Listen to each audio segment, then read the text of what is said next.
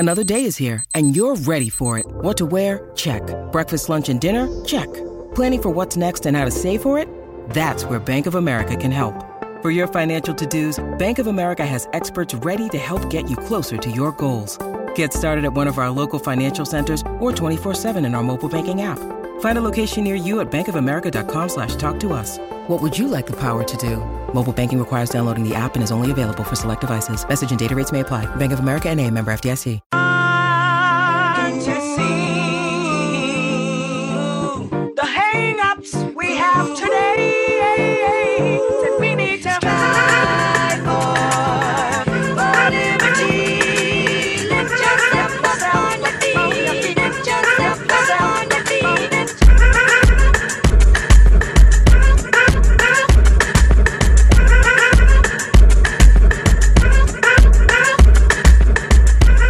Welcome into episode 150 of the Source to Say podcast, your go-to Kentucky basketball and recruiting podcast on the growing KSR Podcast Network. The Source to Say podcast is presented by our good friends at Justice Dental. You can make an appointment at one of two Lexington locations. That's on Wellington Way and Blazer Parkway. Now is a great time to schedule your dental cleaning. Remember that regular dental appointments are important for your overall health. You can learn more and make an appointment at justicedental.com. Dr. Justice and Dr. Thompson look forward to seeing you soon. I'm your host, Jack Pilgrim of Kentucky Sports Radio. Very happy to be joined once again. It's been a minute, but as promised, better late than never. Zach Gagan of Kentucky Sports Radio here to break down all the latest in the Kentucky basketball recruiting world. We made a phenomenal trip up to Springfield, Massachusetts to tune into the Hoop Hall Classic, watched a ton of awesome basketball. And then Kentucky basketball, the current team, decided to be really damn good, and they're now a contender for the national title. So these shows have been almost primarily dedicated entirely to the season, pregame, postgame shows, kind of break down how things are going with that. Recruiting has not really been a focal point over the last couple of weeks, to be totally honest. Everybody has cared about the current season, so we've presented what the fans have been wanting in the past. But now, Zach, we got some news, a lot of quite significant news, and we're going to break it all down. But before that, Zach, how the heck are you? I'm fantastic. You know, your little spiel there actually just reminded me that we were supposed to do this back for the hoop, right after Hoop Hall. And I guess Kentucky just kept winning basketball games and kind of threw that off course. So better late than never, as they say. And I'm glad that, this actually kind of works out with the Shaedon Sharpe news anyway. So Here we are. They decided to beat the ever-loving tar out of Tennessee while we were up there. And kind of that was the game that started transitioning people into going, oh, okay, I think we got a title contending team here. So maybe the focus should be on that here for the time being. So it sucks. I wanted to hear your beautiful voice, and we just haven't gotten around to doing it yet. Thank you. Have you noticed that all the home games we go to are never good? Yeah, it's always Tuesday night, 9 p.m. duds.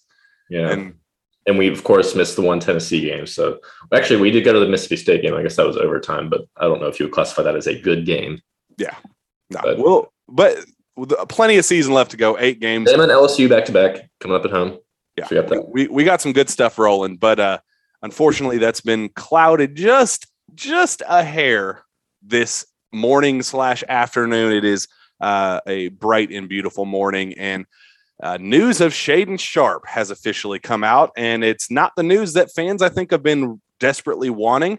John Calipari, first, credit to Mike Pratt, because he said on his radio show this morning that he heard through the grapevine that John Calipari was going to announce that Shaedon Sharpe would not suit up this season. He ends up being right. Cal puts out a statement like 30 minutes later and says that Shaedon Sharpe, the exact quote, I will pull that up right now. He says, after talking with Shaedon and his parents, we want to end all of the speculation by again saying that he will not play for us this season. He is committed to bettering himself and our team in practice this year and being better prepared to lead us next season. Emphasis on next season. Very crucial part of that. But I do want to nitpick a little bit, Zach, because him saying as has always been the plan, and kind of saying, oh, well, I don't know why there's such shock here. Coach Cal has time and time again brought up the possibility of Shaedon playing this year, been very clear that that's been a realistic thing. I think I wrote his exact quote. He said, if he's ready to be in the games, I'll put him in on January 21st. So how the tables have turned since then. But he says that he's not going to play. Jay Lucas says shortly afterward, this was kind of always the plan, him to take this year to just practice and develop his body, get ready for next year. But when you get here, get around a team, you kind of get excited and you want to play in the games. You see the fans and stuff like that. I think that became a part of it. But this was always the plan. Zach, are you buying what Kentucky is selling currently? Never. Cal could have said this. He could have said this 2 weeks ago. He could have said this before, not the Vanderbilt game. What was the home game before that where people thought he might play? Mississippi State. The Mississippi State game, yeah. He could have said it that Monday before they even played. And obviously, he was driving up the speculation as well, saying, go watch Shaedon beforehand. It's not like this was totally a PR move from the very beginning. So, whatever they're putting out, I'm not necessarily buying it anymore. And, we'll talk about whether or not we think he plays next year, but I don't know if I can believe anything about this kid that is being put out by, anyone within UK. So to his camp's credit, I talked to his mentor, coach, guy who calls a lot of these big shots in his camp, Dwayne Washington. I talked to him from the start. I talked to him the day that it got announced that Shaedon was going to be a mid-year enrollee, and he told me back then he ain't playing this year. This has never been a goal. We do not want him to play. We don't want to mess up the chemistry that's already going on. And I will mention that Jay Lucas did say today that it just started to get a lot of noise and stuff. So he was just ready to, Shaedon and his family were ready to move forward and just get ready to focus on the next step. So I do wonder if the noise aspect of it, the we want Shaedon chance kind of maybe clouding the current team and the chemistry and all that stuff going on. That was a clear concern from day one from Shaedon's camp. I've talked to him 4 separate times throughout the season, and each little news tidbit that came out, is he going to play? Is he eligible for the draft? Nothing has changed from his tune from start to finish. And I will give him credit. He has always said the goal was never for him to play. He's coming back next year. I even asked him point blank, is he going to enter his name in the draft to even test the waters? And he said, of course not. He why would he test the waters? We know what he is. And then he added that, said that if he does test the waters and the teams get a hold of him, workouts with him and get to watch him in person, they said he's going to be a number 1 pick. So that's not going to be something that we even entertain, because we came here to be a Kentucky Wildcat and to play for the Wildcats in 2022, 2023. So Zach, that's what they're selling. That's the narrative out there. Me personally, I'm kind of indifferent on it. I've gone back and forth on it 100 times. Part of me wants to think they have such a tight relationship with Shai Gilgeous-Alexander and how that whole situation unfolded. They have a very, very close relationship. And I don't know if they are willing to burn that bridge necessarily. So part of me wants to believe Shaedon's. I'm not buying what Cal's selling and all this has been the plan the whole time, but I do question. I do tend to believe Shaedon's camp and his family, because they have been adamant from day one that this was never the goal. This was always to get a head start on next season.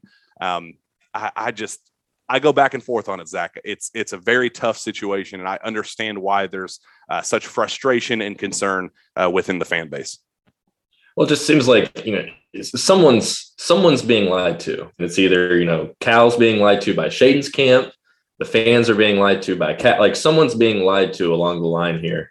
And, if the goal from the jump was for Shaedon to never play, why even go through these whole, teasing him as a potential, I guess if you were trying to bump up the theater, but the team's already really good and playing really well. So I don't understand the idea behind doing that. And now you've opened this whole can of worms. If he doesn't even play next year, then it's just someone got roped along here. And at that point, it would look like it would be Kentucky. So I don't know. I don't really know what to think either. I don't know. I don't believe Cal at this point for what he has to say, but Yeah, I do think you bring up a good point there with maybe Cal's the one being lied to. Maybe Kentucky is the one being played this whole time. And if that's the case, I think criticism's absolutely justified. I think the concern and the frustrations that Kentucky fans have clearly shown since then, I think it's justified. I understand why fans would think that they were taken advantage of, or how they built up this hype. And it screws over Kentucky in recruiting for the class of 2022. That is a 15 to 20 point per game scorer that Kentucky had penciled in. No, written in pen. This was not penciled in. He was signed for next season. And to have that kind of ripped out from under you, I mean, I understand that really throws a wrench into John Calipari's recruiting for next season. It ain't easy to replace 15 to 20 points per game, especially for considering the rest of that recruiting class. Sky Clark's not going to be a 15, 20 point per game scorer. Cason Wallace isn't known for being a high profile scorer. Chris Livingston's not known as being that type of guy. Shaedon was the scoring threat of that group. Everybody else kind of complemented what Shaedon brought to the table. So when you take away that complementary piece, what do you do, Zach? Like, what do you do if you're John Calipari, and should UK end up having Shaedon be a zero and done at Kentucky? Where do you go? And that's where we're going to transition next. We're going to still kind of talk a little bit about Shaedon, but really kind of transition into the recruiting side of things. What comes next? Let's just kind of get things started. Throw out a couple of potential scenarios for Kentucky if Shaedon does ultimately decide to go on his merry way and go pro. What do you think could unfold if that scenario does present itself? You're just talking like potential backcourt options for next year's team? Yeah, in 2022, if it's a high school recruit, or if Cal would go toward the portal option, what do you think Cal would decide to do at that point? Well, I mean, he's like, we just rattled off the other three commits they've got coming in. And like you said, none of them are real. I mean, Cason Wallace might be able to be a guy that can get that much points, but like Shaedon's a guy that is. So obviously there's going to be that hole there. And the portal, kind of comes in timely here as well, where it's not necessarily as big a deal, because I'm sure, like Cal did with this past year, he can probably go out and find somebody that can get those type of points. But, then you start looking ahead to, could a guy reclass or something like that? Like Mookie Cook is a guy who I'm sure we'll talk about, who we got to kind of learn his story extensively while we're in Hoop Hall and kind of where he's at in his recruitment. So that's a potential guy you could throw in there who would probably maybe, not as, to the level of Shaedon Sharpe, but pretty, close to it in terms of what he'd be able to put up in points wise. So I think the portal will be the biggest play for them. And, how good is Sky Clark going to be too? You've got to, keep that in your head as well. Obviously the injury is, affecting him, and it'll take some time to come back, but he has looked quite solid the last week or two. I will admit it was a slow start coming back from an injury, but which is expected. He has looked quite good, especially offensively. So keep that in mind. I was a little concerned, how long it would take for him to kind of round back into form, but he has looked, But it is a small class together, which is those three. But then you've also got the situation where, Xavier said he wants to be a one and done here, but he's not on any draft boards. So if that's ultimately the goal, he's a guy that could potentially return as well. And then, he's not going to put up your 20 points a game, but you've still got that point guard that Calipari needs, even though Shaedon Sharpe wouldn't have been the de facto point guard. So I think there's a few different options, honestly, they could go to. And there's also the chance that Shaedon still just plays, and then all the questions are answered. And I will note couple different things with that. I think I mentioned this. It was so late after the post game show after this last game, but I know I mentioned it a little bit on the Sunday morning radio show that I host from 9 a.m. to noon. Tune into that 6:30 WLAP if you don't do that. But I have heard recently that Xavier Wheeler returning is quite on the table. That he is making quite a bit with NIL, and that was something that I don't think he accounted for when he first signed with Kentucky. Obviously, NIL was something that presented itself a little bit later after he ended up announcing his transfer. I think he's money, baby. I think he's doing quite okay on that front, and it has, let me just say, opened the door for a potential return for him next year, something that, Zach, you and I have talked plenty of times. I did not see as a possibility. I talked to him. I talked to people around the program, talked to people close to him. The plan was always to be a one and done. He was ready to get his pro career started after 1 year. He wanted one final trampoline jump somewhere that would allow him to make that leap into the pros. And I do think that the NIL aspect has definitely played a part into this. And I do think it's not a done deal, but I do think that we can start slowly considering that possibility where he's not just a dude like Isaiah Briscoe or Ashton Hagans that said, screw it, I'm going pro no matter what. I do think that this has presented something for him to think about. And I do think that he's quite serious about that possibility. So we could consider that as well as a potential option. Xavier at the 1, Kaysen at the 2, or Sky at the 2, however you want to do it. Chris Livingston sliding back over to the 3. The position that he would prefer to play, I would prefer him to play small ball 4 and maximize his mismatch possibility as kind of that strength and physicality, athletic type guy. But he could slide over there, and then UK could add another dynamic piece at the 4, or it gets you a little bit more creativity if that possibility presents itself. Xavier coming back does make life a lot easier for John Calipari if that's the way it does unfold. Jonah Oliver, I asked for some questions on Twitter, and we're going to go through a bunch of those. But Jonah Oliver did pose the question, does UK regret not taking Nick Smith if Sharpe leaves? That's a stinger, Zach. And I know that you're very high on Nick Smith and his scoring ability. We fell in love with him. That first event we ever went to last spring at that Made Hoops event, Nick Smith absolutely torched the competition. We had heard from multiple people that he was a Kentucky lock if they wanted him, that if Kentucky made a strong push that he would have been here. And I continue to think that was the case. But man, how things could have unfolded if we had known from the start that Shaedon was going to go pro after a year. And Nick Smith he's jumped up to number, I think, top 4 in Rivals rankings, and I think ESPN has him that high now. But man, what a replacement that would have been if things unfolded the way they could have.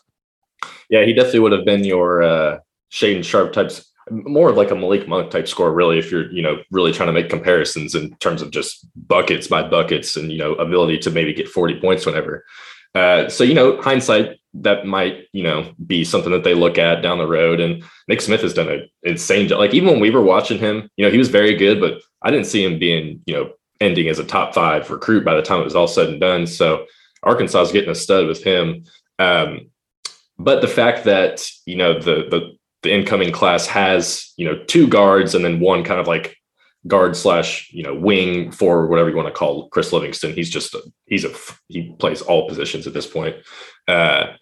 And then you've got the portal as well. So I think missing out on Nick Smith is not as big of a deal as it would have been, maybe a few years ago, where you're just kind of stuck if you don't have a guy like him and then Shaedon Sharpe does leave. So just different circumstances. The portal is changing everything, but Nick Smith obviously would have been, he'd be a good piece to fill in there.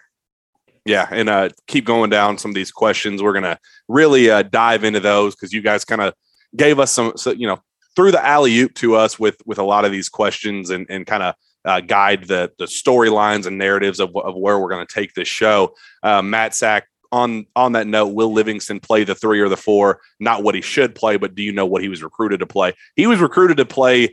So it started out as him being a 3. His camp was saying, no, he's a 3. I don't know what you're talking about. But when Shaedon was there, they brought up the idea he would not be playing like a 4 back to the basket type dude. He would be a slasher. He'd be playing on the wing, on the corner, kind of attacking the baseline, going up for alley-oops and things like that.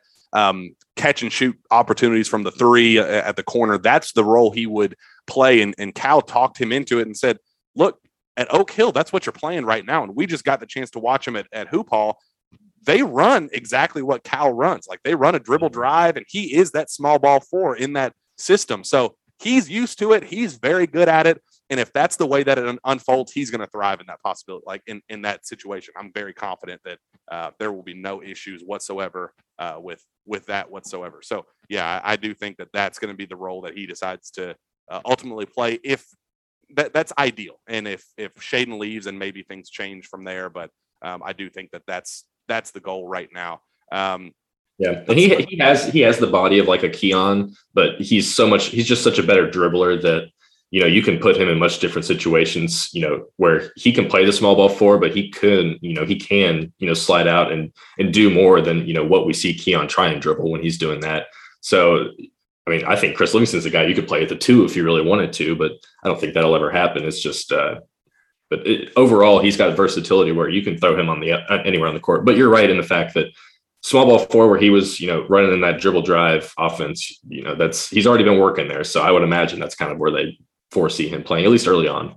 Yeah, I definitely think that he is so versatile, and that's kind of what his, he's a baby Braun is. I mean, he's from Akron. He likes to consider himself like a mini version of LeBron. That's what his dream comparison is. Obviously, he's not LeBron freaking James. Let's not go there. But in terms of play style and what he wants to do in terms of being bigger and stronger and more athletic and faster and all those things, that's what he wants to be. That's his goal. And we see LeBron. I mean, shoot, LeBron has played the 5 at times for the Lakers. And I mean, he's one of those type of dudes. He's 6'7", strong as an ox, more athletic than everybody else on the floor. That's the type of dude Chris Livingston is.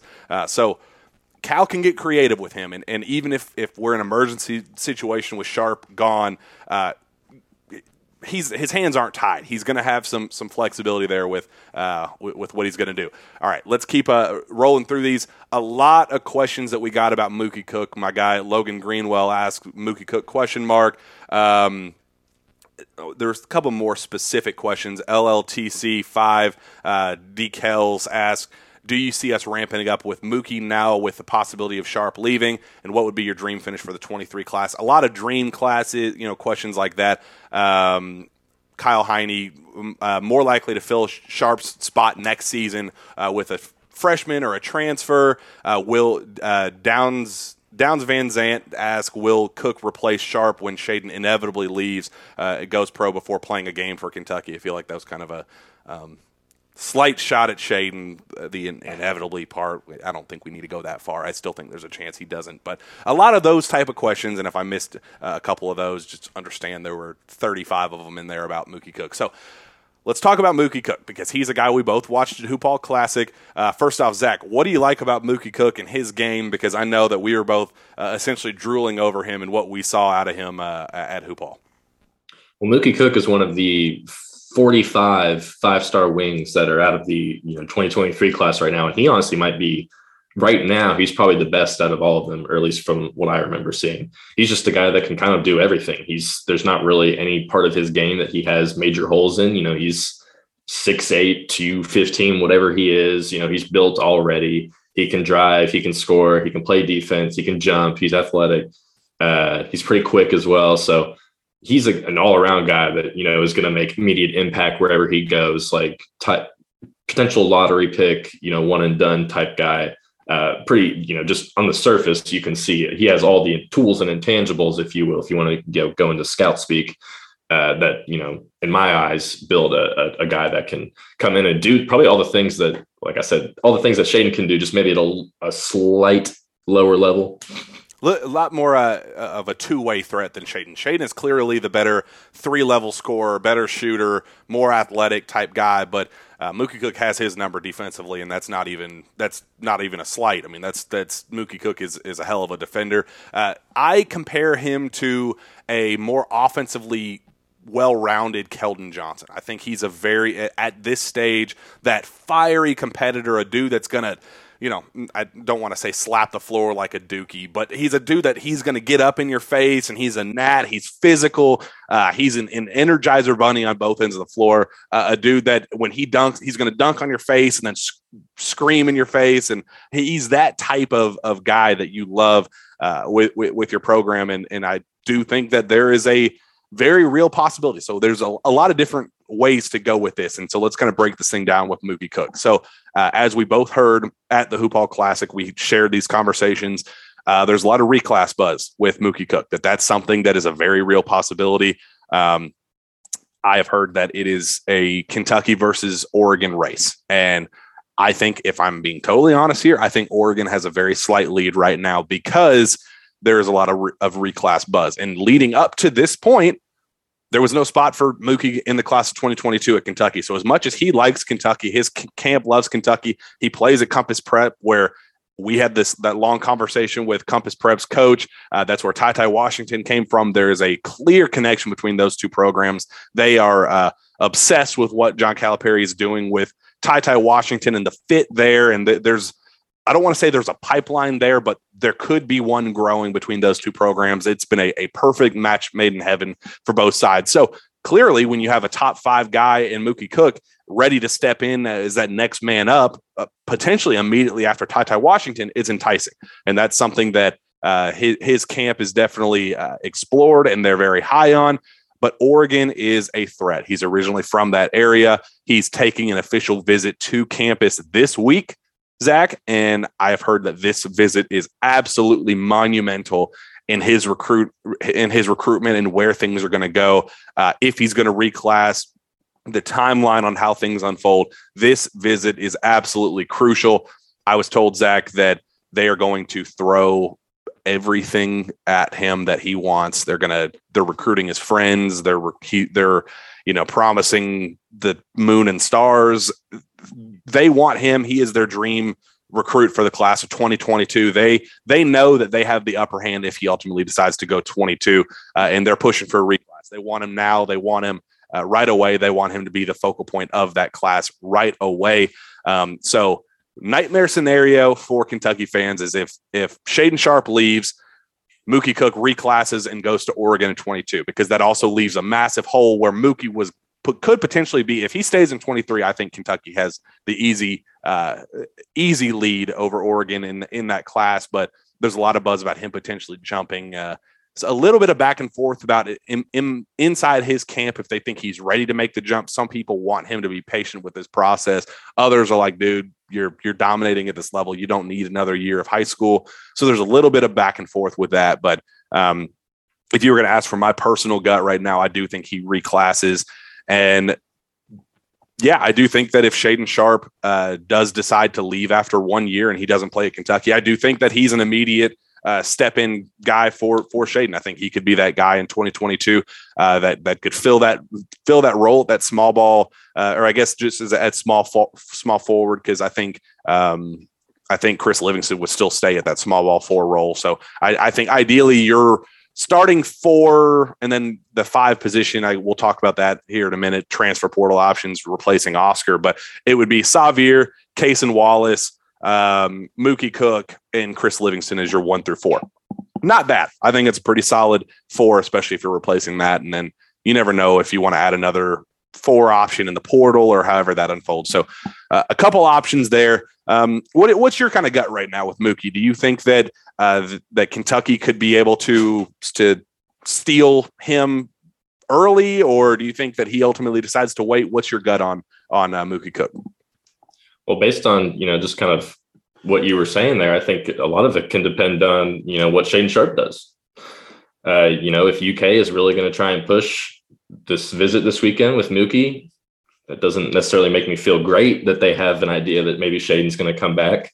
Mookie probably doesn't, or would probably be more, I don't know, he would probably be more inclined to come to UK if Shaedon wasn't there, I would guess, because then he can load up on those shots a little bit more.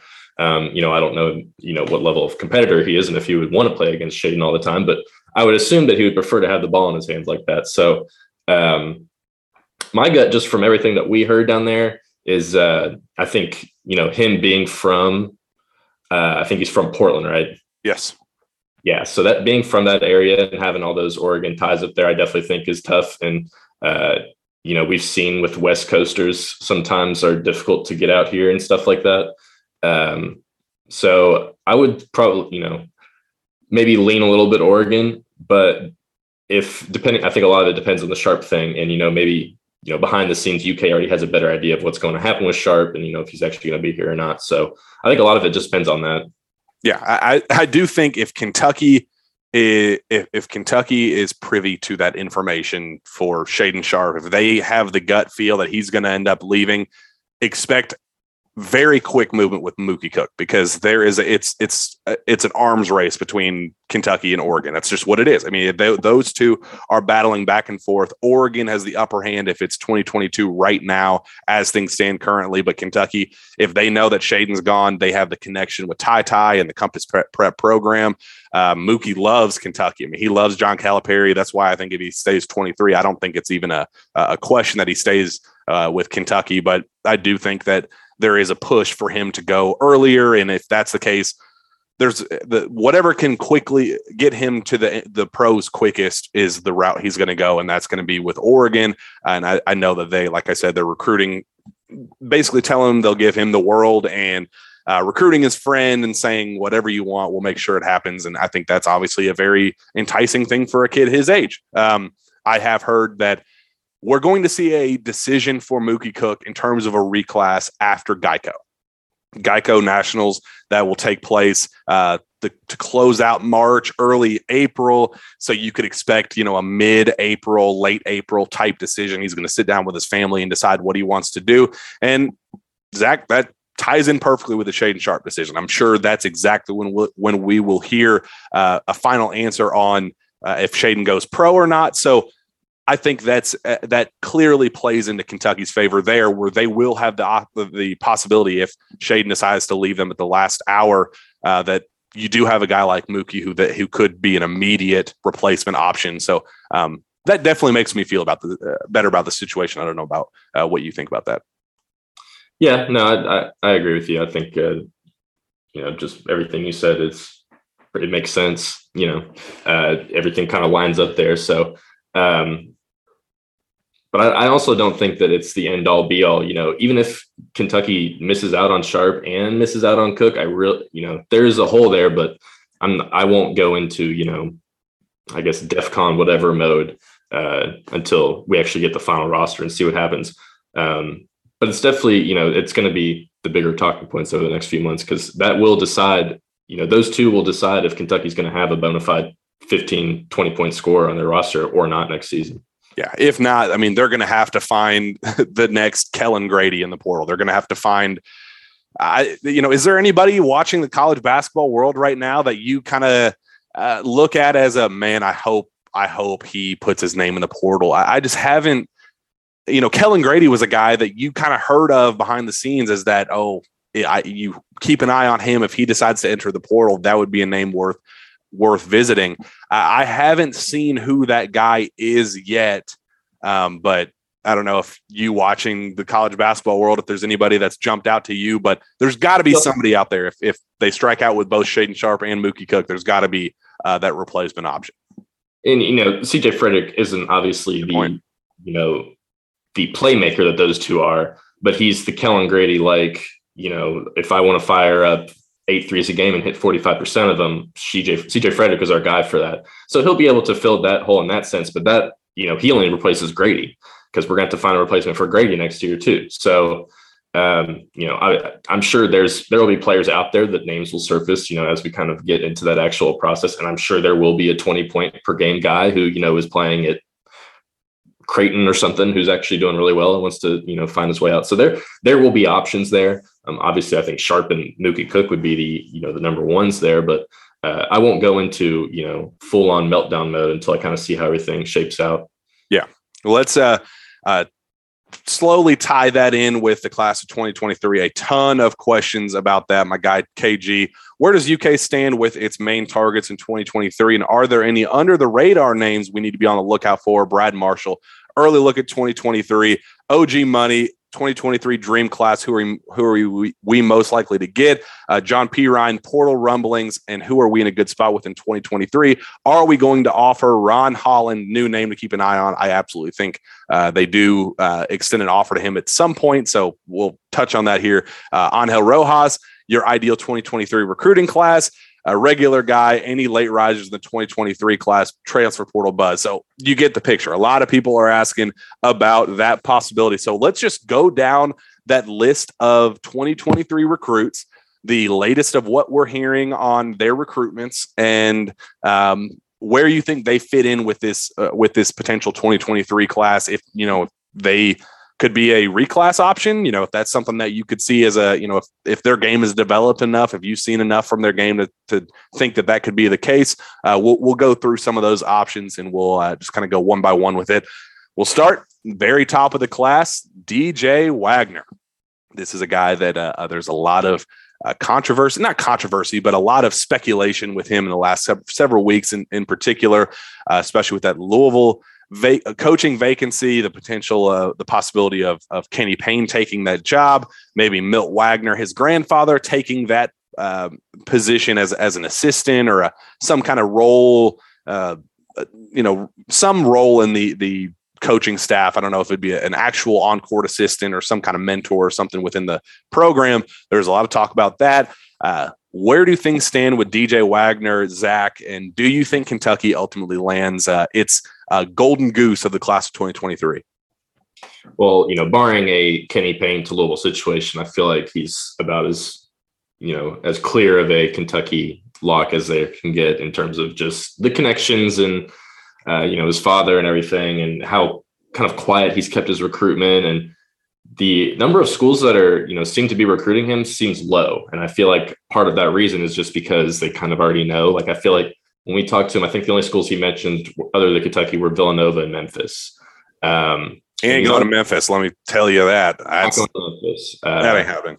So, I don't think there's either all these schools know something that we don't. He's not telling us all the schools that are after him, or just everyone sees it as a foregone conclusion that he's going to pick UK as fact. So I think UK has the clear advantage on him, unless, that whole Kenny Payne thing happens and kind of devolves into whatever that show ends up being. So, but for now, he seems like a Kentucky lock, and I would gladly take him on that 2023 class next to Reed Shepherd in the backcourt. He kind of had a meh showing, I guess, out at Hoop Hall, but there's a reason. You can see obviously why he's the number one guy in that class, and the way he can just kind of knife through the paint. It's very John Morant like, and just he's obviously a very gifted and talented scorer. And I think putting him at UK would, he could do some pretty good things, even if he has to, kind of cut down his shots a little bit. But I think Kentucky is easily the top one for him. Yeah, I think a lot of DJ Wagner's struggles, have to do with the fact that he's 6'2", 6'3", 165 pounds. He needs to bulk up. He's thin. He gets thrown around, does not absorb contact well. Some of the issues that we saw with BJ Boston in terms of the flipsy-do, I believe is what John Calipari called it, with the kind of just throwing the ball up and trying to use English, guiding it off the backboard. Great body control. He does have very nice touch around the basket, but he does not absorb contact well. He does not take physicality well, and that has really hurt him. He's played up. I mean, I remember at Hoop Hall 2 years ago when I watched Lance Ware play as a senior, DJ was starting for him as a freshman at point guard. So this is a dude, he's played up. He's learned how to go through that contact a little bit, but we need to remember he has not been playing with his age range with AAU and all that stuff. So he's been playing up for the last couple years. So I think once he finally plays with his own age group at the college level, I think it's kind of going to start falling into place. And I do think he's going to be better than he's shown a little bit. I think it's clear you hit the nail on the head with his ability to cut through the lane and his agility, his lateral quickness. He's able to get to his spots. His shot's a little bit clunky. It's gotten a couple hitches in it. It's gotten a lot more consistent than it has the last year or so. But I do think he's growing quite quickly. Just kind of be patient with him. He's going to get there, and he will be there at the college level. I think I just don't envision a scenario where John Calipari loses this recruitment. Knowing the connection, you're a Cavs dude, so I'm sure you know the history behind DeJuan Wagner and kind of how he became what he was. John Calipari pushed him out at Memphis. He wanted to come back for his sophomore year. John Calipari said, screw that. I'm going to rip up your scholarship papers. You need to go take your money while you can. He ended up going pro. They found a health issue that was serious. It ended up ending his pro career with the Cavs. And he basically has said ever since then that DeJuan Wagner has said that he owes his life to John Calipari. And I just don't think a guy like that, DJ's dad, would allow for that to happen, to go to Kentucky's biggest rival, to go to John Calipari's biggest rival. I don't care what happens with Kenny Payne and that connection. I think he's a Nike kid. I think he's a Calipari kid. His blood brother is on the team right now.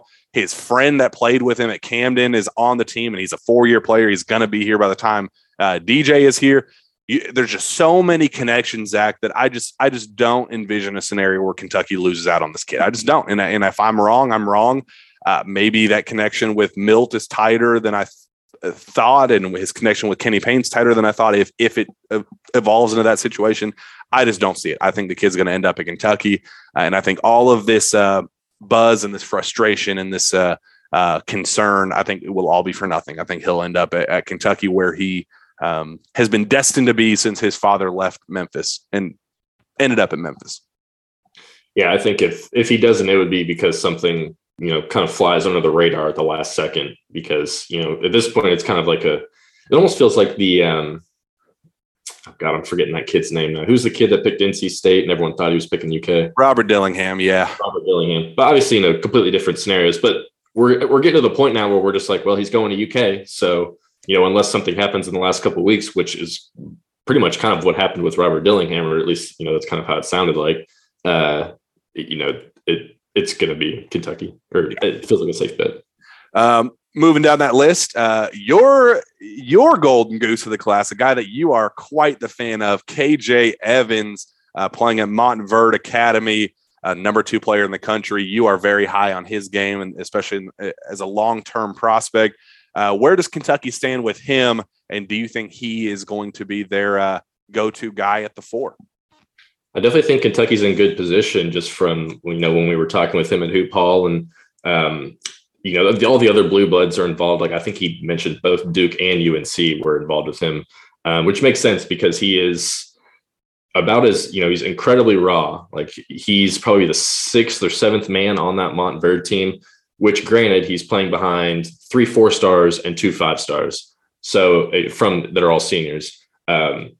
So you don't really get to see him that much, but whenever you do, I'll go back to that word, intangibles. He's got everything that you look for in a modern NBA player, who's big, long, can stretch the floor, go inside, can dribble a ball, go down into the paint, work his way around, even, take the ball at the floor if he needs to. He can do all the things. And it's just going to be a matter of him, getting the minutes and the reps and putting it all together, because he wasn't, by any means does he necessarily look like he is a 5-star player right now. It's more of his 5-star ranking is more of the fact that, like, this kid can be really, really good in like 2 years, because he's already big. He can put on some more weight if he needs to, but he's already pretty big for, a 6'8", I guess, junior or whatever. He's already got a decent frame on him. So, but I feel good about where Kentucky is right now. I think I remember even some of his teammates were, they might've been just joking around, but they're like, yeah, KJ's going to Kentucky, whatever, stuff like that. So I think UK's definitely got a nice spot with him, but he's going to be a guy that's very coveted, and it's not going to be nearly as straightforward as DJ's, where there's going to be other players and candidates or schools coming in and trying to get him, because he's going to continue to be a top 3 5-star guy until he ends up picking a school. I'm operating under the assumption, something that I've heard kind of, people close to Montverde and people that know his game and kind of his growth. I think Kentucky is going to be monitoring that one very closely. I don't know if he's their favorite front court target. It's just a really weak front court. I just don't like any of the pieces really at center.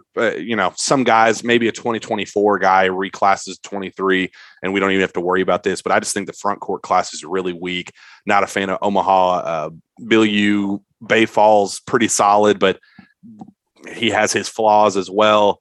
Isaiah Miranda a little bit further down the list. There's just a lot of guys that there's not that aha guy. Aaron Bradshaw, UK's in a good spot with him, and he's. I'm not even sure what position KJ is right now. That's a good point too. Yeah, I don't even think he knows if he's a 3 or a 4. He could even potentially, be maybe a small ball 5 guy if he puts on. Grows too. Yeah, he's officially listed at 6'9", 200 as things stand right now. So if he grows to 6'11", 225. then you got a pretty versatile 5 that I think would be perfect for modern day NBA. He's got a lot of Chris Bosh in him. That's a guy that obviously Chris Bosh could be a, future, I don't know if he's a Hall of Famer, but that type of, he's a NBA superstar, all-star type guy that he's perfectly made for the NBA. So envision that style of player when you think about KJ Evans. I think Kentucky's going to watch him closely and see what he becomes within the next year. I think this spring, this summer is going to be really important for him. His coach even told us that he's going to get, he's going to have the minutes load next year. So this is a guy that we'll have to revisit this time next year. And then we'll really have a better idea of if he's actually as good as, the potential kind of shows right now. I think he likes Kentucky, and I think if it were up to him, he would end up being at Kentucky. I think Kentucky wants to make sure that he's the right fit, that he grows the way he should over the next, this spring, this summer. Right now in April or whatever is when we started seeing that Derek Lively was going to emerge as that guy in the front court. That right now is kind of when guys go from nothing to something. And I think that this is going to be the perfect time for KJ Evans. And I have heard that he could be an early commitment type guy too. If Kentucky really wants him, I think that they're going to go all in on him. If things go well in the spring and the summer, I think he could be an early commitment type guy. So keep your eyes peeled on him in the coming months, especially if he continues to show what he could be. I do think that there's a potential fit there. Mackenzie Mbako. He's a guy that I am not in love with. Some of my concerns about him. We wrote a lot about it on KSR after we went to Hoop Hall. I think he's a little stiff. I think he's a little undersized. I think he's a little bit of a tweener. Hell of a shooter. He's a knockdown shooter at all 3 levels. I think he is a very, very probably one of the most gifted shooters, especially for his size in the class.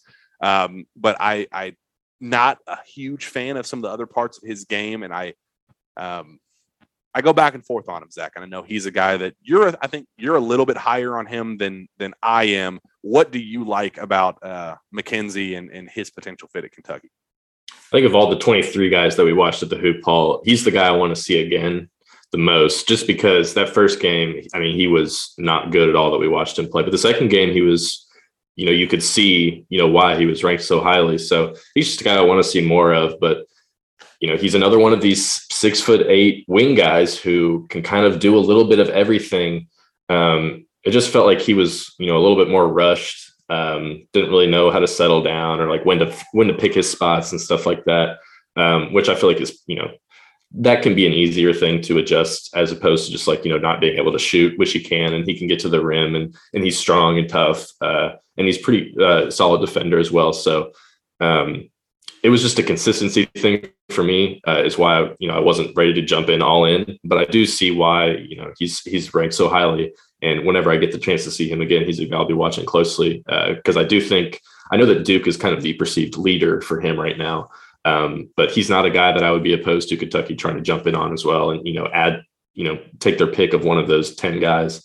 I do think that Duke is the slight leader, but I have heard that Kentucky isn't in as there's kind of this rumor that he's been a lock to Kentucky or been a lock to Duke for a long time, and he has the connection playing for the Wrens. That it's kind of a pipeline program to Duke. It's a feeder program for Duke, and I think that's where that kind of comes from. But I have heard that Kentucky is in a sneaky solid spot for him, and I think that I would probably go like a 65-35 Duke to Kentucky. I think those are the top 2 options. I don't know if there's anybody else that really intrigues me for him. I don't know if there's anybody else that jumps off the page. I do think it'll be one of those. I've seen Ohio State pop up, but yeah, I think he'll be a blue blood type dude, and I think Duke has a slight edge, maybe even 60-40, honestly. Maybe I'm not giving Kentucky enough credit, but I have heard that they're in a sneaky solid spot, and if Mookie Cook ends up reclassing to 2022, I do think that he would emerge as that top guy at that small forward position, and I think that's when things could ramp up a lot in Kentucky's favor. So keep an eye on him, but not my favorite prospect in the class. Maybe I just need to see him a little bit more, but I think that there's a lot to like, but a couple things that kind of bother me and worry me about his potential fit at Kentucky and what he could be. So we'll see about him. J.J. Taylor is a guy that a lot of people, including myself, kind of penciled in as that guy. There's a connection with the Mac Irvin program with the AAU. He's a Chicago kid through and through. He was Chin Coleman's guy from day one, and I think that they loved him. They watched every single one of his games at Peach Jam. They were obsessed with his game early. I think his move to Donda worried Kentucky a little bit. A lot of people nationally as well. I think that there's some concern that he's going to be a pro guy, and I think that there's already a lot of buzz that he's just going to end up being, kind of one of those overtime elite guys where he goes pro early, and we don't hear much of him, moving forward in terms of college options. I just don't know if that's going to be a fit with Kentucky, unfortunately, because I was a big fan of his game, and I just don't see that one coming to fruition. Maybe things change in the next couple. I guess this AAU season could be important depending on who he plays with and how he plays. We'll see. I'm kind of all hands off on the after hearing the behind the scenes stuff on Robert Dillingham with the Donda and all that stuff. I'm kind of hands off on these kids for the time being. Well, my thoughts on Donda, and I'm not. Never. The second it started up, I was not a fan of it. When Robert Dillingham went there, I immediately was, skeptical of it. Whenever I see stuff like that pop up, I immediately just think that they're pro options, and that's just where they're going.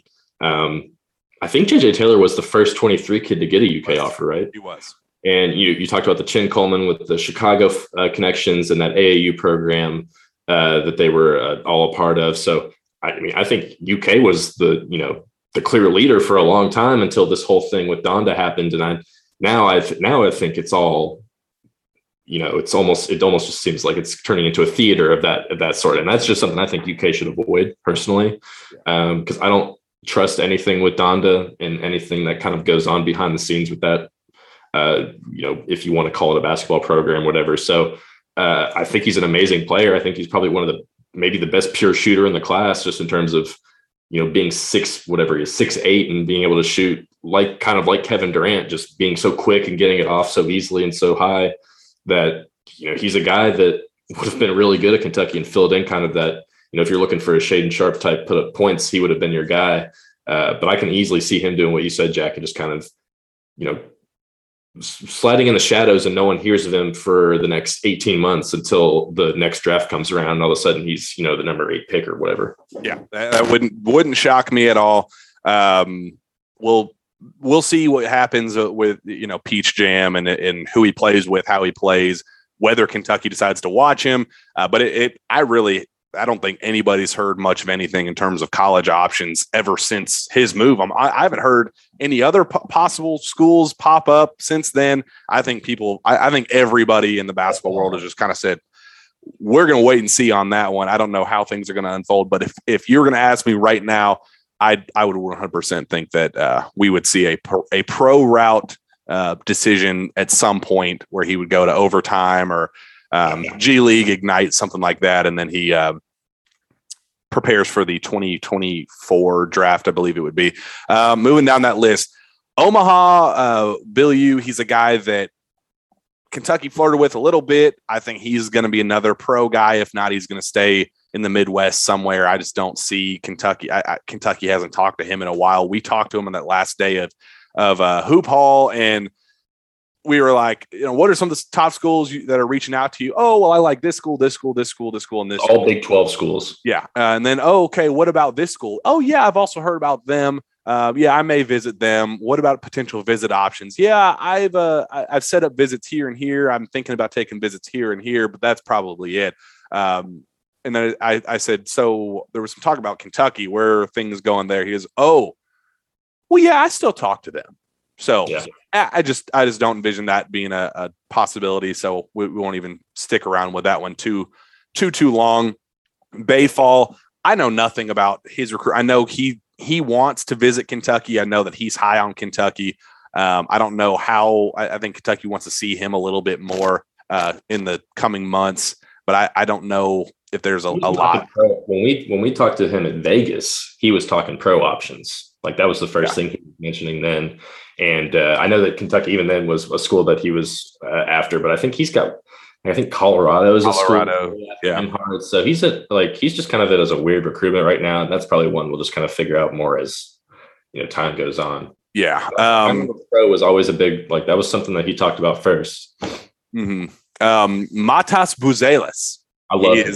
He's a very unique player. He's kind of that Ben Simmons type, big 6'10", big 6'10", bring the ball up the floor, unique scorer, very versatile, very athletic. He's a very unique type player. Kentucky offered him. They're very high on him. There's still some Duke buzz with him. I think that might be a Duke versus Kentucky battle as well. He likes Florida State.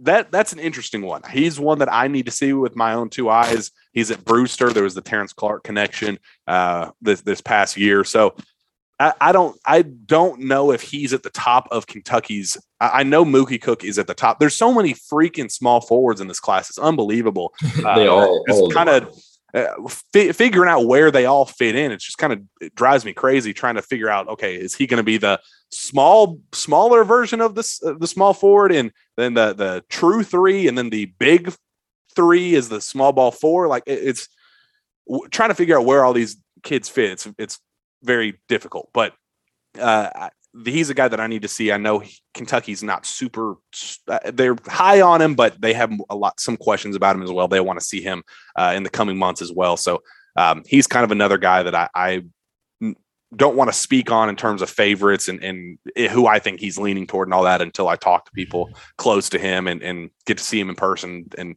those sorts of things in the near future. But unique player. I know you like him. Yeah. I know Duke and UK are definitely, those are the two schools that have offered him, and you had to think that those would be, big draws for him. But I'm a big fan of him. I think anytime you can get a kid that's 6'10" and can shoot like he can, I kind of get some slight Kevin Knox type vibes from him. Mm-hmm. Montas is a guy I think can end up being top 5 in this class by the time it's all said and done, just because the unique blend of being that tall and being able to dribble the ball that well and shoot it that well, I think it's exactly what teams are looking for nowadays in terms of modern basketball and all that. So I'm very impressed. I haven't seen him live. It's all been TV stuff. So once I can get to see him live, I'll have a better idea. But I'm very impressed with the potential of that kid and where he's at right now already. And I feel like he's kind of come on as of late as well. I think he jumped 80 spots or something in the last maybe 6 months. So he's just going to keep rising, I think, because that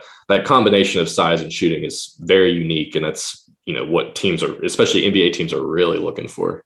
Yeah, absolutely. Next guy that I think we need to bring up is Ron Holland. He's a guy that I think Kentucky fans need to keep a very close eye on. He plays at Duncanville in Texas. Jay Lucas connection. Jay Lucas, I have heard is a big fan of him, and that they're really starting to explore that option a little bit. Again, I believe he's friends with Casey Wallace as well. Yes, another damn 6'8" small forward in this class. Go figure, there's another one. But he is one that I've heard that Kentucky is really kind of intrigued with and wanting to keep a close eye on. He's rated number 14 in the 247 rankings. I need to be pulling up the On3 rankings as well. But On3 consensus. So I know that he's kind of emerging as that consensus top 15, top 20 type guy. But I know that he's a Jay Lucas guy. And I know that he's somebody that they are quite interested in moving forward and think that he could be something special. So it's definitely something to keep a close eye on there. Really, a team after him, yeah. There's a lot of Memphis and not a whole lot of. I don't think that there's a firm leader at any direction for him. I think that he's just interested in a lot of different things. So I think Kentucky is a school that could definitely be a threat in the long run. I think it's still very early, but keep a close eye on him in Kentucky and what happens here in the spring and Kentucky going to his games and seeing him play. I do think that there could be potential interest there. Justin Edwards, he's a guy that I heard a lot about early in Kentucky's interest there. I know he likes Kentucky a lot, but I don't know, again, a 6'7" small forward in the class. I just don't know if he's at the top of their priority list. anymore. I just think they're in love with Mookie Cook, and I think that everything with that position is going to kind of fall into place after that. I think it's Mookie Cook, and I've heard that Ron Holland might be right behind Mookie there at 3, and then Mackenzie Mbako, Matas from there, JJ Taylor a little bit further down. There's just so many different options and how things are going to play out. I just don't know if Justin Edwards is going to be that fit. I know he loves Kentucky, and if it were up to him, he would definitely be there, but I don't know if that's going to be a potential match. They offered in November, but ever since then, he took an official visit in November, offered it that same month, and ever since then, we haven't heard a single lick about anything in terms of his recruitment. So I think that's going to be a wait and see game as well. I remember I think I put a pick in for Kentucky. Of the few picks I put in on that little on 3 predictor thing that we have, I put in one for Kentucky because I remember at the time when that offer and all that stuff came in, is just from talking to his coach, I just got the sense that Kentucky seemed like the team that Justin himself was preferably after. But as you mentioned, there's just so many other wings that Kentucky can kind of be a little picky and choosy in terms of who they want to go after. Justin Edwards isn't a guy I've seen play live, but I have seen him play on TV, and I like his game a lot. I think the shooting part is kind of where he lacks a little bit, and where some of the other wings are actually kind of already above him in that aspect. So maybe that's where, there will be some hesitancy on UK's part, but I guess we'll have to just kind of wait and see with his recruitment as well and how it goes from there. We'll wrap up the kind of breaking down the 23 class with this. The center position. It's a horrendous center class. I'm just going to put that out there. It's just not very good from top to bottom. A lot of guys that are kind of long-term potential options and kind of hoping to see what they can become type dudes. Aaron Bradshaw is one of those guys. He's ranked number 21 in the class. I don't agree with that, but he's there. And so I guess on 3 he's ranked number 20 overall. I think that's a little high for my liking. And then you have guys like Isaiah Miranda at a little bit further down the list. I would personally, if it were my call, maybe take one if you want a long-term potential type guy, but they're both very raw, shot blocking, defensive minded type guys. Isaiah Miranda's athletic and kind of a Willie Cauley-Stein type guy. And I guess my comparison for Aaron Bradshaw, he's kind of a little bit slower. And he compared himself personally to Efton Reed, who now plays with the Timberwolves, who was on LSU, who's kind of like a tall type bruiser, not maybe is like built like a bruiser, but can get physical down low and is a good shot blocker and a major athlete type guy. Yeah. So those are the two kind of guys separating themselves. I know Kentucky's interested in both of them, but Aaron Bradshaw I don't think he's worth the number 20 rating, but I definitely, if he's a guy that, would love to come to Kentucky and, stay there for 3 or 4 years, I would absolutely, he's a guy that they should absolutely look into. But I don't foresee him, even in the immediate future, becoming a guy that can step right in and, play starter minutes for a team, any, high caliber Power 5 team. But we'll see. Yeah, that's kind of my thing. If he knows what he is, kind of that Lance Ware type guy where he knows he's going to come in, he's a 7'1", he's going to be a shot blocker. If he's that type of guy, and another Camden kid, another connection to DJ Wagner, if that helps. I think that's really the draw for UK is the connection there. Yeah, so if he probably would not be hearing from Kentucky if he was not teammates with DJ Wagner. Yeah, that would make a lot of sense for sure. I definitely understand that side of things, but I would go for an immediate impact transfer guy or hope that a 2024 option emerges as a reclass guy, but I do not see Kentucky circling either of those guys as they're, zeroing in on either of them as their, we got to definitely go for him as the kind of primary option and the centerpiece of that class. I just don't see that unfolding at all. So we wrapped up. That kind of gives you all of the 2023 options that Kentucky's going after. UK is in a very solid spot with some of them. The perceived favorite for a couple of them. Pick three outside of Reed that you want. So a couple of the questions they were asking about potential dream class scenarios. So I was going to ask you that as well. We'll give our dream class. DJ Wagner. So we already have Reed. So we have Reed, DJ Wagner.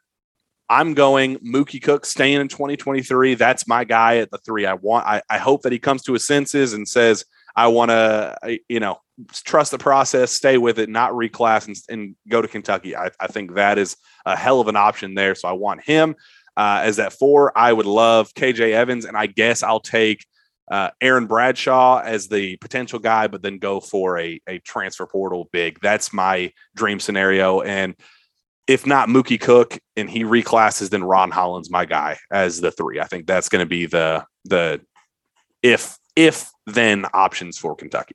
What about you? With Reed, I'll obviously stick with DJ. I really like that combo in the backcourt of Reed and DJ. I think that can be a lot of fun and kind of covers pretty much all the areas that you would need to. I even think DJ and Reed are both underrated defenders. So I feel like that would be, that's kind of your dream backcourt for 2023, both as freshmen, where they can come in and both play really, really good minutes. Then I want KJ Evans on that team. I would really like Matas as well. So that already puts us at 4 there. And then, if Mookie Cook is available, you take him. If he's in the 22 class, then I'm kind of open to whoever, if they can get Aaron Bradshaw and kind of fill him in as that, long-term project guy. Or if they can, or just take one of those other wings that would love to go to like McKenzie or Justin Edwards, just one of those guys. But the guys I would really like are DJ, Matas, and KJ. Those are my 3, along with Reed. And then if they can get Mookie Cook, obviously that would be amazing. But that's where I'm at right now with my dream class, if you will. Let's just make it clear. It is an absolutely freaking loaded wing class. And if Kentucky wants to sign 4 of them, then they could, because there's a whole lot of talent there. I imagine some of the ones that aren't as highly rated right now will be later too. Because, there's wing players in the 20s that are, that are also 6'8", 6'9". So there's going to be more of these type players that are going to pop up as we go along too. So the options I think on wing are going to be very, very deep. Yeah, Justin Edwards is that type of guy. He's a little bit further down. Well, I guess in the On3 rankings, he's ranked number 9. But there's just so many different options. Ron Holland's a little bit further down. There's, however Kentucky wants to go with this, whatever, if they prioritize athleticism and length and kind of defensive minded guys, there's options there. If they want shooting, they can get shooting. McKenzie's a clear I think for my money, the best shooter out of that bunch. There's just a lot of good stuff there in that wing class. If they really want to get frisky in that small forward, small ball 4 type role, there's a lot of guys that they could really go after and be interested in. So we'll see. I think that's kind of my dream class is there. My realistic class, I think Kentucky gets DJ. I think Kentucky obviously already has Reed. I think Mookie is going to reclass, so I'm going to go ahead and pencil him out and hope that he takes the Shaedon Sharpe role in 22 at that 3. Man, Ron Holland, I think that they're going to go for him, and then KJ Evans. I think those are the 4 main guys that they're going to really go after. And I think McKenzie, that's their guy that they're going to try to see what goes on with that and hope that they can steal him away from Duke. And if that's the case, then maybe he surpasses Ron Holland. When you have 25 different options at small forward, it's hard to nail one down as, there's the guy. Cause I do think Mookie, they do see him as the guy in that group, but there's so much being up in the air with him, they would love him in 23, but with the potential for him going 22, I think that kind of definitely throws a wrench into things. So we will see, but it's there'll be a kid or two that pops up along the way as well. A Shaedon Sharpe type situation. He might not go from, unranked to number 1, but there'll be a guy that'll pop himself up over the next, 4 or 5 months who will sneak his way into the conversation as well. But DJ and Reed, I think you've got that locked up. Obviously Reed is there, but you can kind of go ahead and pencil that in as your backcourt. And then I would go ahead and say KJ Evans is pretty much, if you had to pick right now, it'd be UK. But other than that, though, I think there's a lot of toss-ups for all those wing players. Yeah. I'll kind of go through quickly some of these last second questions and wrap things up, because this show has gone pretty long. It's been refreshing. We haven't been able to kind of just go all in on recruiting here in a while, and this show's been longer than pretty much any of the other pregame and postgame shows we've had in a long time, talking for an hour and 10 minutes at this point. So this has been good. I hope fans enjoy this quite a bit. Let's roll through some of them. Sean Sutton says, Nazir Cunningham. Sorry to cut you off there. Someone asked about Nazir Cunningham. If you want to talk about him real quick. I am quite the fan of Nazir Cunningham. I think he is definitely the guy in 24. I'm very worried about Duke for him. I think that he may end up being Duke's kind of go-to guy in 2024. So I don't want to get too excited about him, but man, oh man, there's a lot to like about that kid. I mean, he's already as a sophomore, he's so advanced for his age. He's long, he's athletic, he's skilled, he's fast, he's great with the ball in his hand, shoots the ball really well. I mean, he's goodness gracious. I hope he does not end up at Duke, and I hope Kentucky ends up getting him, but goodness gracious, that kid can play.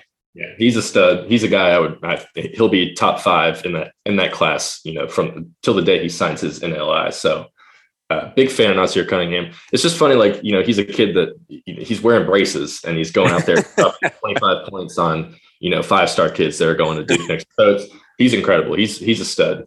Yeah, it's definitely one that fans should keep a very close eye on, hoping that he doesn't go to Duke, because I do think Kentucky's going to be all in on him at the end of the day. Sean Sutton asked, what's the story on a big man for next year? I think there's some chance that Oscar is back. I don't, but we'll be pushing for anyone with the assumption that Ware, Collins, and Toppin are all on the roster next year. Feels like the front court has just a few too many pieces. I do not think Oscar will be back. I think he will go pro if things work out with his student visa, where he'll be able to get a student work visa. I know that's something that they're working hard on to try to get NIL money for guys like him in his position.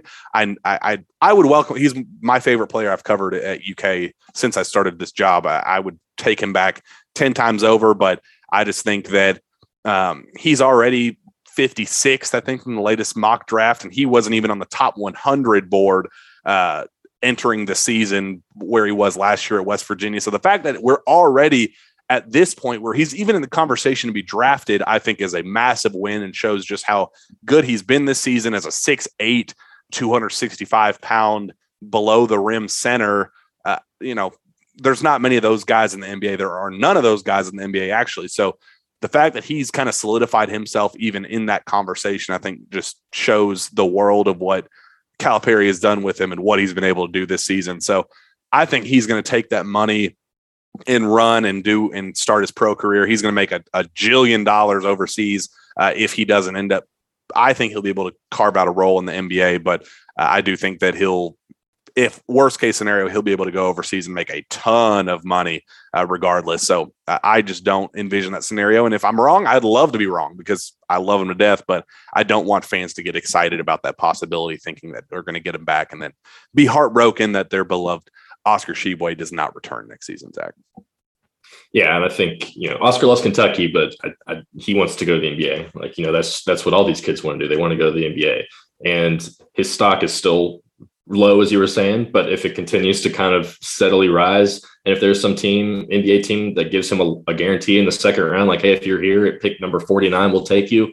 I think he absolutely does that because that's what he wants to do. And that's, he's going to make his mark. And coming back to Kentucky, I think some other people have made this point, but there's really not much you can do when you're National Player of the Year front runner. And especially if he wins the award, there's really, like, coming back to Kentucky, really, unless he starts shooting threes, there's really not much I feel like he can improve upon at this point, and he just needs to go to the NBA so they can develop him and put him in those situations and make him a better player. But I think Kentucky's actually kind of in a good situation next year where even if Oscar leaves, the front court is kind of, it depends on, because let's see, they've got Keon, Bryce, Lance, Damian, Jacob. That's 5 guys. You're probably anticipating to lose 1, maybe 2 to transfers or whatever, who knows. But that's already a core of a group of guys that you already know can play. And I think a lot of us are going to kind of bank on a Damian Collins leap, which if that happens, that kind of changes the whole narrative of everything. Kind of the same thing with Jacob Toppin too, because he slowly takes leaps throughout the year. And then if you can get a guy, like if you can get Lance Ware back, which I think we all kind of do expect, like he's another guy that his role as a bench guy can be elevated, and he can be a 15 or 20 minute bench guy. And then maybe as a senior, he's starting type thing. And then if you can somehow get Keon Brooks back, like, I still kind of go back and forth on, what kind of value Keon brings, but it's clear at this point that he's a guy that obviously contributes to winning. So if you can get him back too, obviously those guys are big centers, and that's kind of why you'd bank on Damian making that leap. And then, you'd play the transfer portal elsewhere, but I'm not necessarily concerned of, regarding the fact that UK doesn't have a center in the 22 class. That doesn't bug me at all. Like, I'm not concerned, because I think when worst comes to worst, Cal goes in the portal and finds another guy that's 6'10". Yeah. Well, there's a lot of questions about, that question was about, any other big options that could present themselves in the portal. What's the story there? With those type of guys, I do think that Kentucky I think they're going to take the best big available. If Oscar leaves, I think they're going to find an Oscar replacement. I think that they're going to find the most productive big, and maybe Kofi Coburn, he has 2 years left of eligibility. Maybe he realizes I'm not showing anything more at Illinois than I've been showing, but maybe that's the same conversation that we're having with Oscar. And why would he come back outside of maybe Kofi already came back? Yeah, finding a new source of income at Kentucky with new fans, new excitement, all that. How many guys at Illinois are going to buy a second Kofi Coburn shirt? You know what I'm saying? Like, maybe a new fresh take. He wanted to come here last offseason. Maybe with Oscar leaving, he'd get that opportunity again. You never know. I do think that Kentucky will explore that option and find the most productive big. I do think there are a couple guys out there that have maybe already kind of put some feelers behind the scenes about about potentially coming here and being that replacement option. I don't want to, throw anything like that out there, but I do think that there some early conversations from guys that may want to end up being here next season, because they have seen what they have done with Oscar Tshiebwe and putting him in the conversation for a draft pick and those type of things. I think there is a lot of intrigue with long-term bigs that have been productive at the college level for a long time, that have been wanting to break through as that draft guide. It isn't really rocket science to figure out who those type of players could be. So get creative there and think of who those guys could potentially be. Corey, Wildcat Guru, are there any high-level bigs you've heard are interested in exploring their options in the transfer portal? We talked about that. John P. Ryan asks, any chance Brooks comes back with NIL? There was a lot of transfer buzz with Brooks last offseason. I do think it was all very legitimate. I kind of went into this year thinking this was the last year for Keon Brooks in Lexington, and I don't think my mind is going to change on that. I think he's gone, whether he explores his transfer options or he just decides to go pro. When there was so much smoke last offseason about where things could go and some options, I mean, we got to the point where there were options on the table of where he could go, not if he was going to go, but where he could potentially go. When you're that deep in those type of conversations, I think it would take a lot to come back from that. And I know he's seen a lot of growth recently, and I love what he's brought to the table recently, but maybe NIL changes that, but I don't envision that scenario, Zach. And he's been, he's the veteran at this point. Like he had his, kind of coming out year as a freshman. He got screwed as a sophomore, as they all did. And now he's really kind of putting it together. So, especially if Kentucky goes deep into the tournament, he might just kind of look back at the career and be like, you know what, I've kind of done all I need to do here at Kentucky. This is kind of like where I'm going to peak right now. Either I can go transfer somewhere and try and, up my abilities on offense and, try and take on a bigger role to prepare for the league, or he just says, screw it. And, tries and makes the jump now, which I don't think that would be, he's a weird guy, because Keon's obviously very, he's good and he's productive, but, is there enough left in his, potential to make a leap and be an NBA player? I'm still not sure yet. And I honestly think we're getting close to that kind of deadline of if he's going to be or not. So I think I'd like to have Keon back next year, but I'm still not sure, honestly, at this moment in time, just because I feel like I kind of said, the front court has other options there. I think Cal's going to go find someone. You've got Chris Livingston coming in as well. So he's in a tough spot, I think, and he's going to consider all those factors as well. Yeah, we'll see. Chase Peterson, the question of the hour. Do you predict any player on the current roster transfers out in the offseason? I do. I do. Who, Jack? Tell us. I don't want to.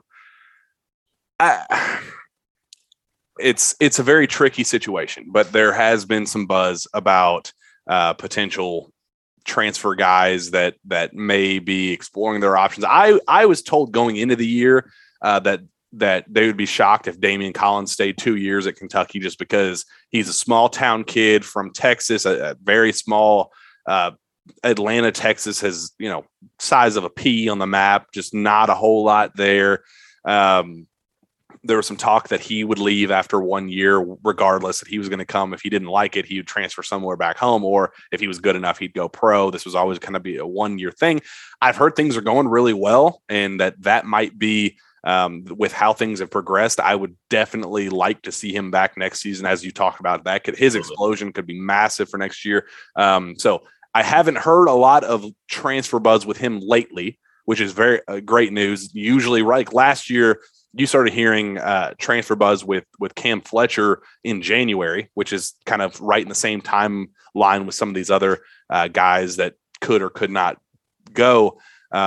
And I haven't heard anything with Damian since then. So that's a good thing. Well, maybe I'm reading too far into it, but like, he did his media availability today, and that kid sounded so much better than he did 4 months ago in terms of, confidence and ability to talk. So maybe, when he got here, he was obviously, out of place, not necessarily in his element. He sounds like he's kind of adapted to it pretty well, or at least it feels like it. Obviously, from the outside looking in, it feels like he's adapted well. He always seems to be in good spirits on the sideline. He's getting his moment now too. So I feel like everything is kind of trending in the direction for Collins to definitely come back for another year at Kentucky. Yeah. I do worry about Bryce Hopkins. I do. I'll make that clear. I do have some concern. He's a guy that I think would be a hell of a player in year two. I think he would fit perfectly as that. I think he could have a PJ Washington type jump. I think I'm that high on his game. I think he's super skilled, but I do think he wants an opportunity. And I don't know. I guess it depends on how things unfold with who UK gets, if Shaedon Sharpe leaves, if Mookie Cook reclasses. There's a lot of different moving parts to this, but I think as things are laid out currently, I don't know if his side of things sees an avenue for that growth and that jump that I think a lot of people were kind of anticipating. So I would keep an eye on that. Dante Allen, your guess is as good as mine. I've heard Egon. If I were to a betting man, and I am at times, I would definitely think that Dante decides to explore his transfer options this offseason. So those are the two main ones that I would kind of keep an eye on. Maybe Damian, if he wants to go home or something, but I haven't heard anything to that effect recently. But those are the two to keep an eye on. I want everybody to come back. I love this roster. I love it as it's currently constructed. I'm in love with this team. I've been all over Twitter talking about it. I hope that everybody decides to come back. But you'd want the 10th and the 11th man to be the ones that want to transfer then. That's if it has to unfold that way, I do think that would be ideal, but I would prefer everybody to come back. But we will see how things go. They just asked if there has been buzz about that possibility, and I'm just putting out there what I've heard, and I have heard that there is a little bit of buzz. So let's just take it with a grain of salt and keep your eyes peeled on that. I believe that wraps up all of the main recruiting questions and all that. And we have gone quite over on this show, but I think the fans deserve it because they haven't gotten a whole lot of recruiting talk because it's been so season heavy. So I don't mind going a little bit longer on this show in particular. Let's wrap it up with this one. I like this question. Preston Floberg, he asks, starting lineup prediction for next season. Let's go all in on it. You got to make a final prediction. This is the last topic of the day. Name your starting lineup for the 2022-2023 season. Xavier and Kaysen in the backcourt. Probably Chris Livingston in there. Oh, God. I don't know. I want to say Jacob Toppin probably starts. Good pick. And then probably whatever center Cal finds if it's not Damian Collins. It's probably what I would say. I think that's, you know what? I'm going to play devil's advocate, and I'm going to trust Shaedon Sharpe's camp at his word. Ooh, I'm going to just do it. I'm just going to do it. And if they end up proving us wrong, then people can pull out the torches and pitchforks and all that stuff when the time comes. But I'm going to be optimistic. I'm going to trust the process. And I'm going to say Kentucky's starting lineup next season is, I think it's going to be Xavier Wheeler, Cason Wallace, Shaedon Sharpe,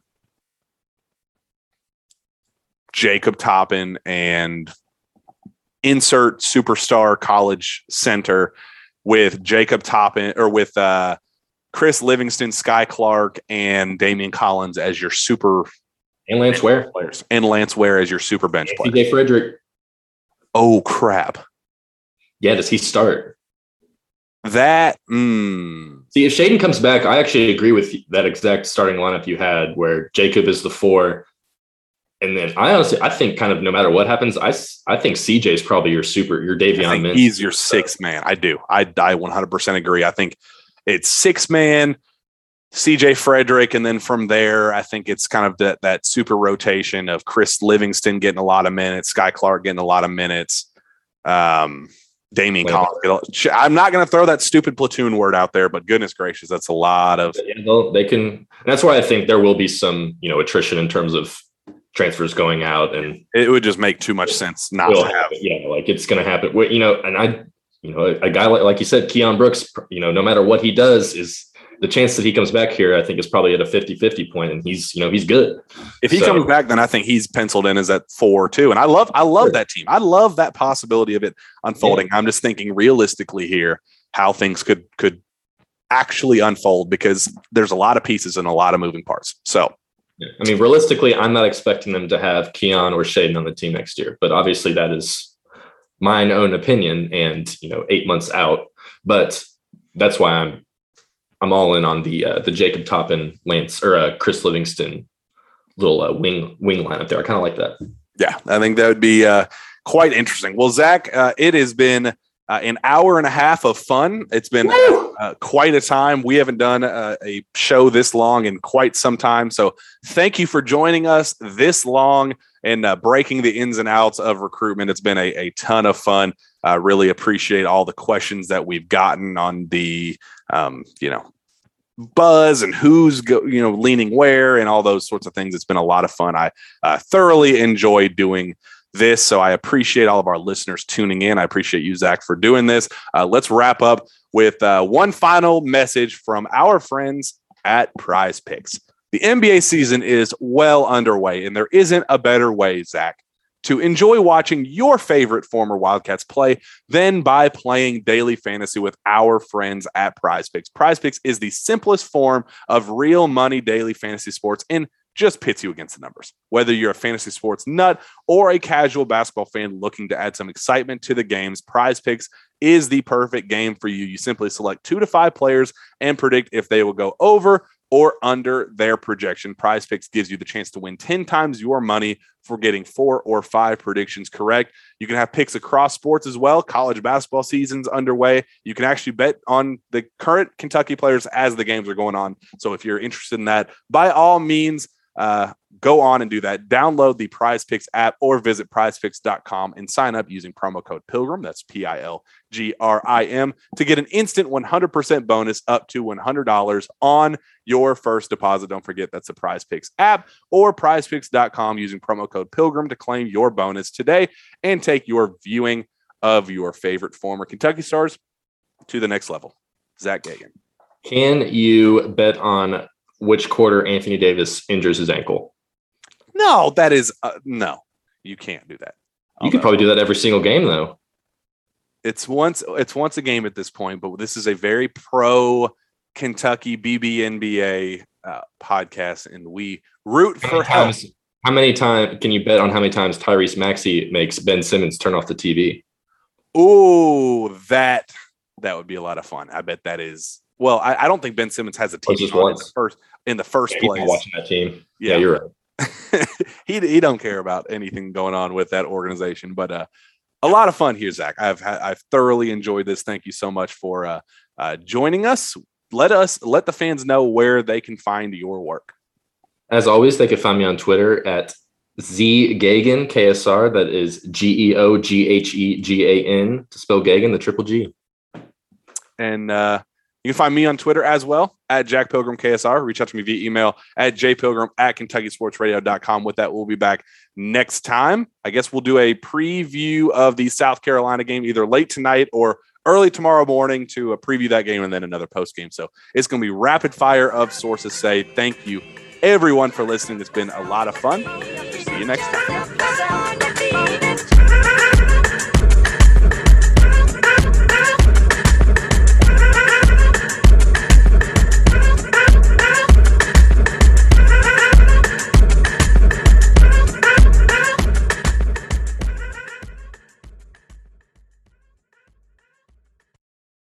Lucky Land Casino, asking people, what's the weirdest place you've gotten lucky? Lucky? In line at the deli, I guess? Aha, in my dentist's office. More than once, actually. Do I have to say? Yes, you do. In the car before my kids' PTA meeting. Really? Yes. Excuse me, what's the weirdest place you've gotten lucky? I never win and tell. Well, there you have it. You can get lucky anywhere, playing at LuckyLandSlots.com. Play for free right now. Are you feeling lucky? No purchase necessary. Void where prohibited by law. 18+. Terms and conditions apply. See website for details.